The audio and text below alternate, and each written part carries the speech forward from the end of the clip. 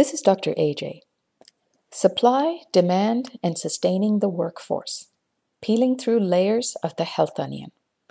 Information I'm presenting in this column are from CIHI, Medical Post, Doctors Nova Scotia, and the province's Physician Resource Plan, which is available on the internet to the public. During the period from 2012 to 2021, 1,100 of the 2,500 physicians in Nova Scotia are due to retire. We need a net of 1,070 doctors to replace them. 506 of these are family docs, 459 to replace those that retire or relocate, and 132 additional ones for anticipated population needs.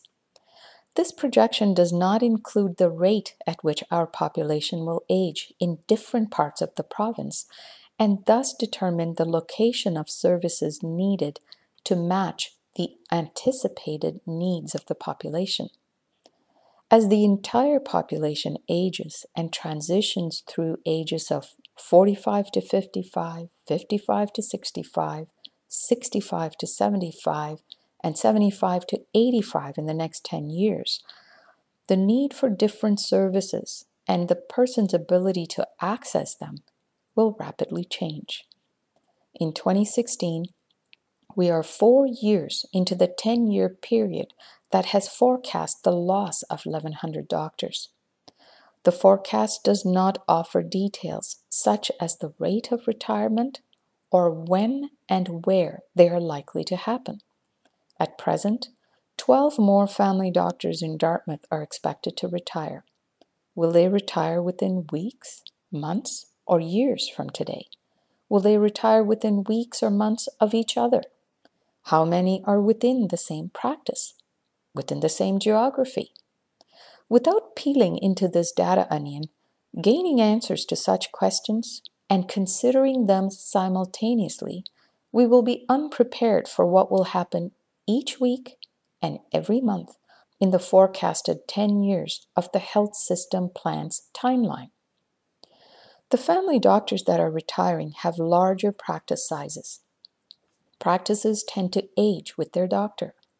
Long-standing, established practices have a larger percentage of older patients with complex chronic diseases and house up to 4 generations within a family.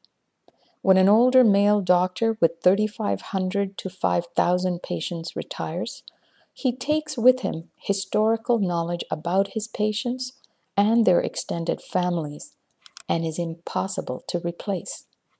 Currently, no systematic way of connecting new graduates with doctors moving into the last years of their practices exists. No incentive or payment mechanism to encourage this transition exists either. Such measures could support necessary and important mentoring and retirement planning while creating a compassionate and meaningful bridge of handing over the care of the practice to the next generation of health teams.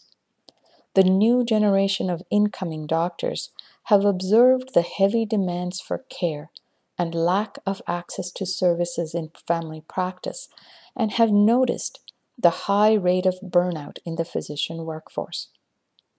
Taking on 3,500 to 5,000 patients with complex needs while being introduced to the demands of running a small business and being available for same-day urgent appointments, as well as seeing patients within 2 weeks when they call for non-urgent follow-up, is overwhelming. At the early stages of one's career, one is yet to develop the skills of managing continuity of care across generations while juggling personality, awareness and reaction to illness, and other such factors that sets patients apart in terms of what each of them needs for support from the family doctor and the healthcare system. They have quickly reached saturation and have recognized their own risk of burnout and career dissatisfaction. Add to this reality the supply of new doctors. It takes 4 years of undergraduate university education 4 years of medical school, and then 2 years of family medicine residency to be deemed practice ready. Dalhousie University's family medicine has programs in all 3 maritime provinces with 8 teaching sites and graduates 130 doctors each year.